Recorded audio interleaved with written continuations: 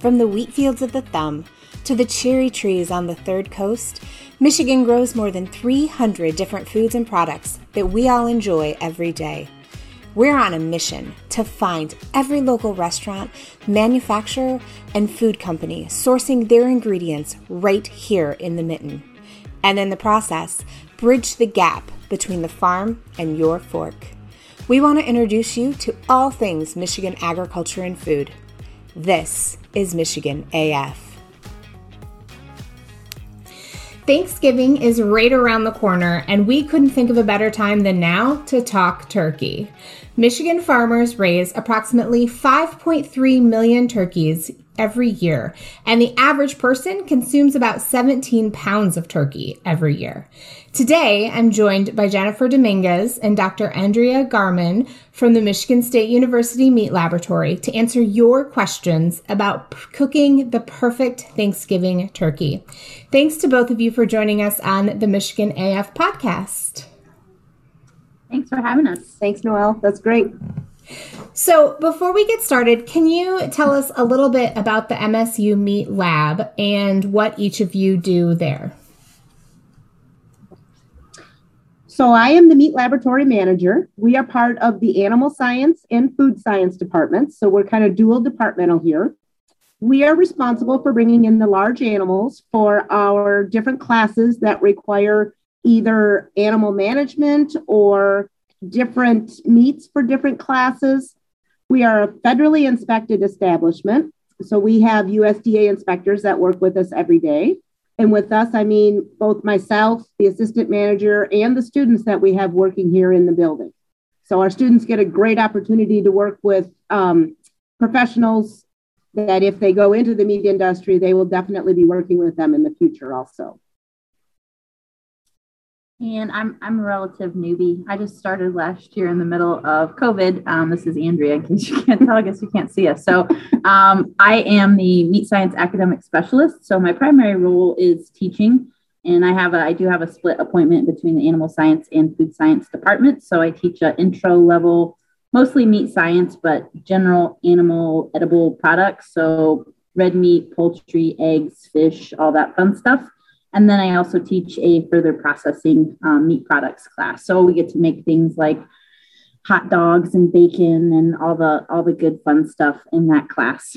So that's my primary role, is teaching between the two departments, and then also outreach. So working and talking with consumers, with meat processors in the state, around the country.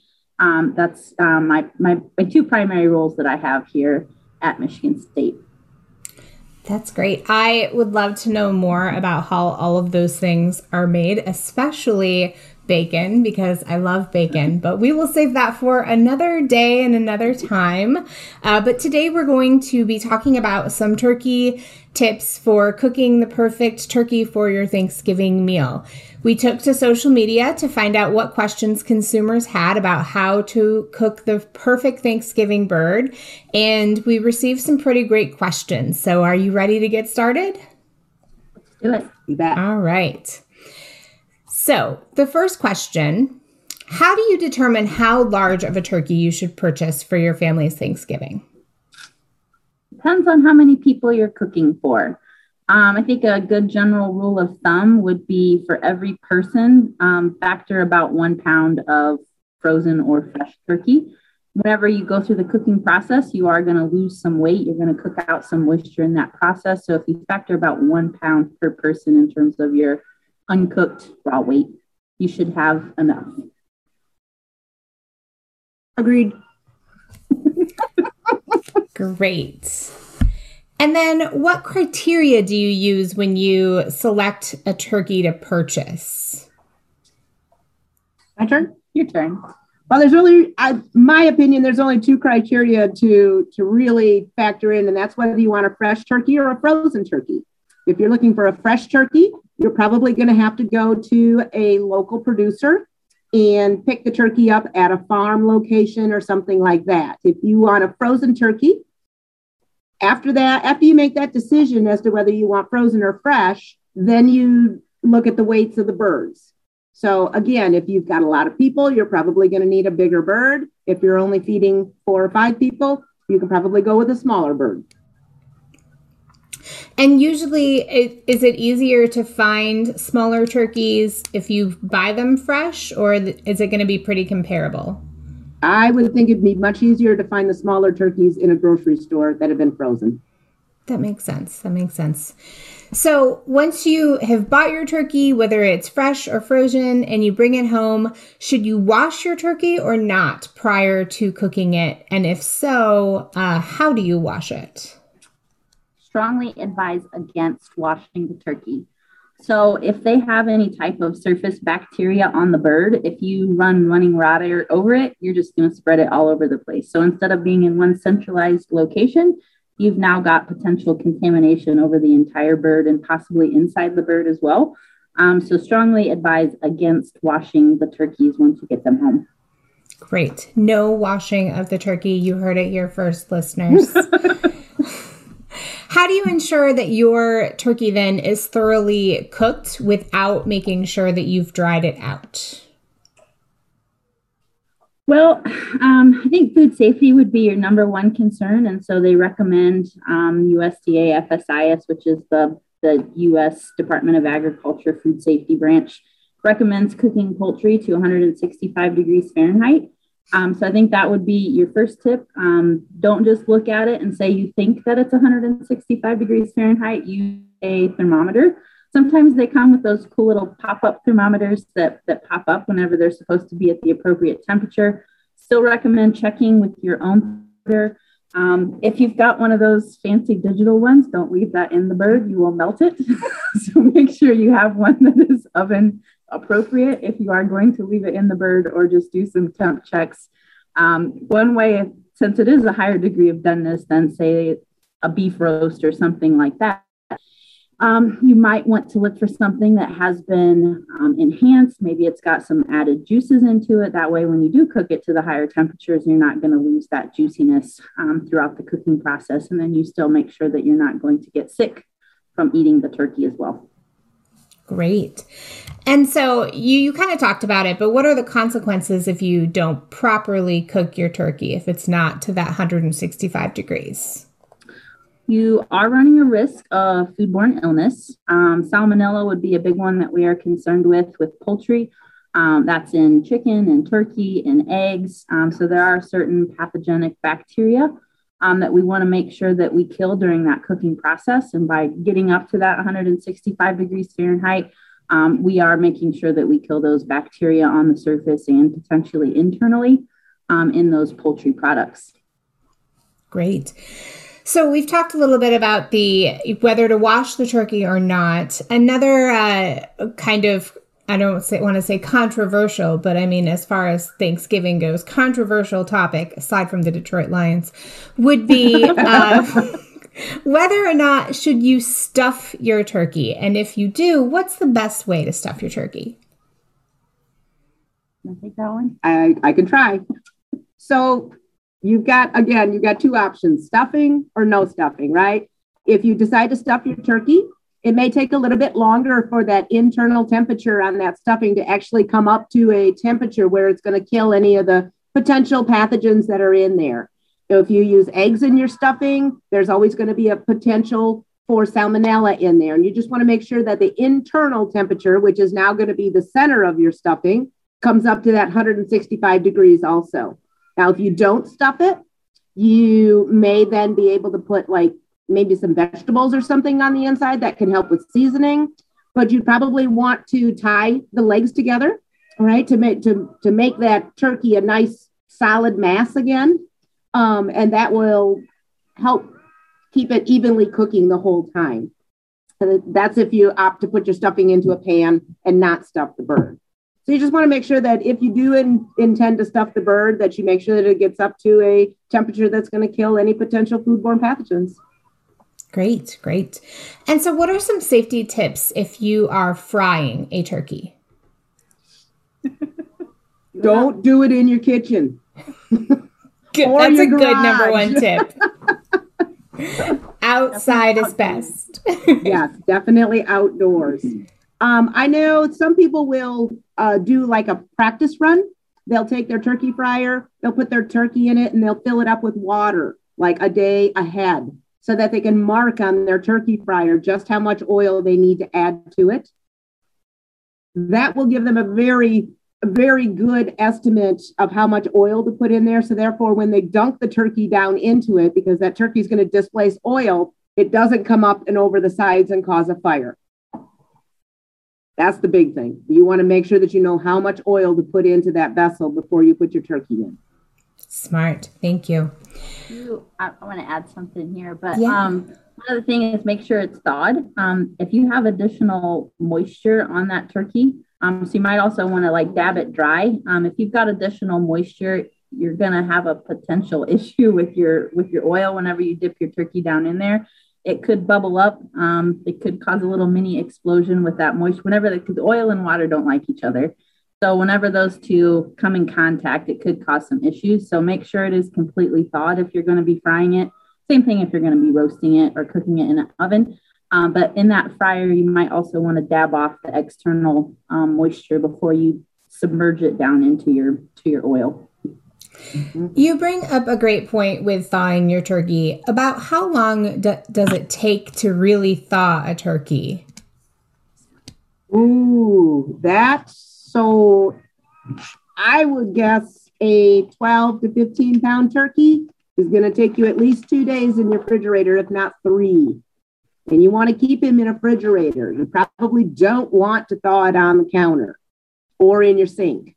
Or another potential, like this is a good time of year, you could thaw it in your garage if you don't have room in your refrigerator. Just make sure that garage temperature stays between 40 and 45 or 40 and 48. If it gets down too far below 40, it's going to take a long time for that bird to thaw. If it gets too much above 48, then you're entering into pathogen potentials. Gotcha. So you're not going to be able to take it out that morning and thaw it. So didn't think so, but that one's got to be planned ahead. Right. Exactly. So let's talk about brining. What is the fuss all about, and what does brining do to the meat? Well, brining is going to help with the eating quality, the palatability. So there's normally 3 things that we talk about when we talk about palatability of cooked meat, whether we're talking about turkey or steak or pork chops, and that's tenderness, juiciness, and flavor. So whenever we brine meat, we're going to incorporate basically a marinade. It could have some spices and seasonings. It's normally a liquid base. We might add salt in there. We could add some other things like phosphate in there. Whenever you add something that is alkaline, that's going to alter your pH and then help with your water holding capacity, which means you're going to have a juicier product. So ultimately what it's going to do is make it more flavorful and juicier. And so you should have a better eating experience. You just want to be careful that you don't necessarily add too much. You could end up with some really salty turkey if you add too much. So make sure you're checking your math whenever you're doing that, and you don't add too much depending on how much raw meat you have there that you're trying to brine, and let those ingredients soak up into that meat. Great. So once you have finished eating and it's time to store your leftovers, what is the best way to debone your bird, and why is it important to do that? That's a good question. Unless you were planning on using the bones in like maybe you're making a soup or something like that. I don't know that it's incredibly important to take all of the bones out of it right away.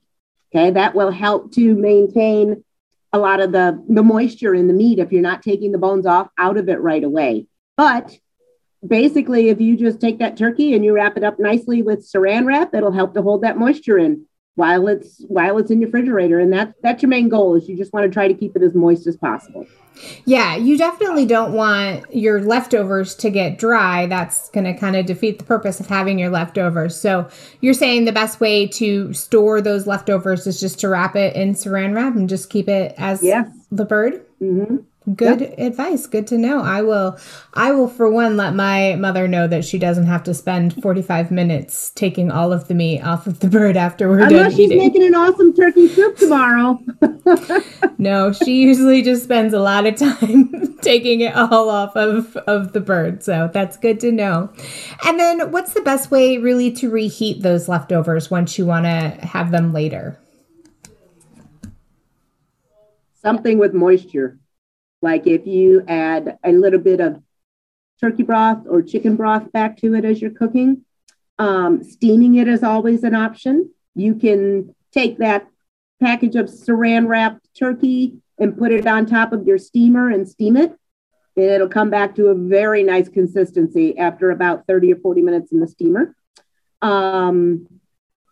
Again, if you're putting it into a casserole or something like that, you would just follow the directions for the recipe using the cold cooked turkey, and it'll come right back to consistency again. Great. And then can you freeze your turkey leftovers? And if so, how long? You can, depending on how you package it, depends on how long you can store it. If you've got a food saver, that would be the best way to package it. So you put it in that food saver and you remove all of the air from the package. Basically, the least amount of air you can keep in that package with the meat, the longer it's going to keep in the freezer. I don't want to say indefinitely, but depending on how you have packaged it will determine how long you can keep it in the freezer, probably for a couple of months at least. You might start to run in some freezer burn and you'll have some deterioration in the quality whenever you bring it back out and thaw it and heat it up. So it really just depends on how you package it, and that determines how long you can keep it in the freezer, but perfectly safe to do so. Perfect. So we've walked through kind of the purchasing of the turkey all the way through to storing and freezing your leftovers. Are there any final secrets or little tips that you want to provide that we didn't cover? I think one important thing is to make sure that you've got a functioning thermometer. That's the most important part. In order to make sure that your thermometer is reading accurately, it's very simple to do that at home. Just take a glass of ice water with lots of ice in it. Stick that thermometer down in there and stir it. And if that thermometer reads 32 degrees, then your thermometer is reading accurately. We call that an ice bath verification, how to make sure your thermometer is working. And ice water is always 32 degrees. So you can always make sure that your thermometer is correct if it's reading 32. That's great. Those are really great tips. And that's good to know just in general. I mean, for anything that you're cooking that you need a thermometer. Well, thank you both for being on the Michigan AF podcast. We love talking to experts really to learn the tricks of the trade. So if you're curious and you want to learn more about the MSU Meat Lab, you can visit their website at canr.msu.edu/meatlab. And as always, you can learn more about Michigan agriculture and our farmers at our website, michigangrown.org. From all of us at Michigan Grown, Michigan Great, we wish your family a safe and healthy Thanksgiving. Join us next time on Michigan AF. The Michigan AF podcast is a project of the Michigan Ag Council and the Michigan Grown, Michigan Great campaign. We are a coalition of farmers and agribusinesses committed to providing the best possible foods and products for our neighbors, communities, and the state we all love. To hear more podcasts and to learn about Michigan's agriculture diverse sector, visit michigangrown.org.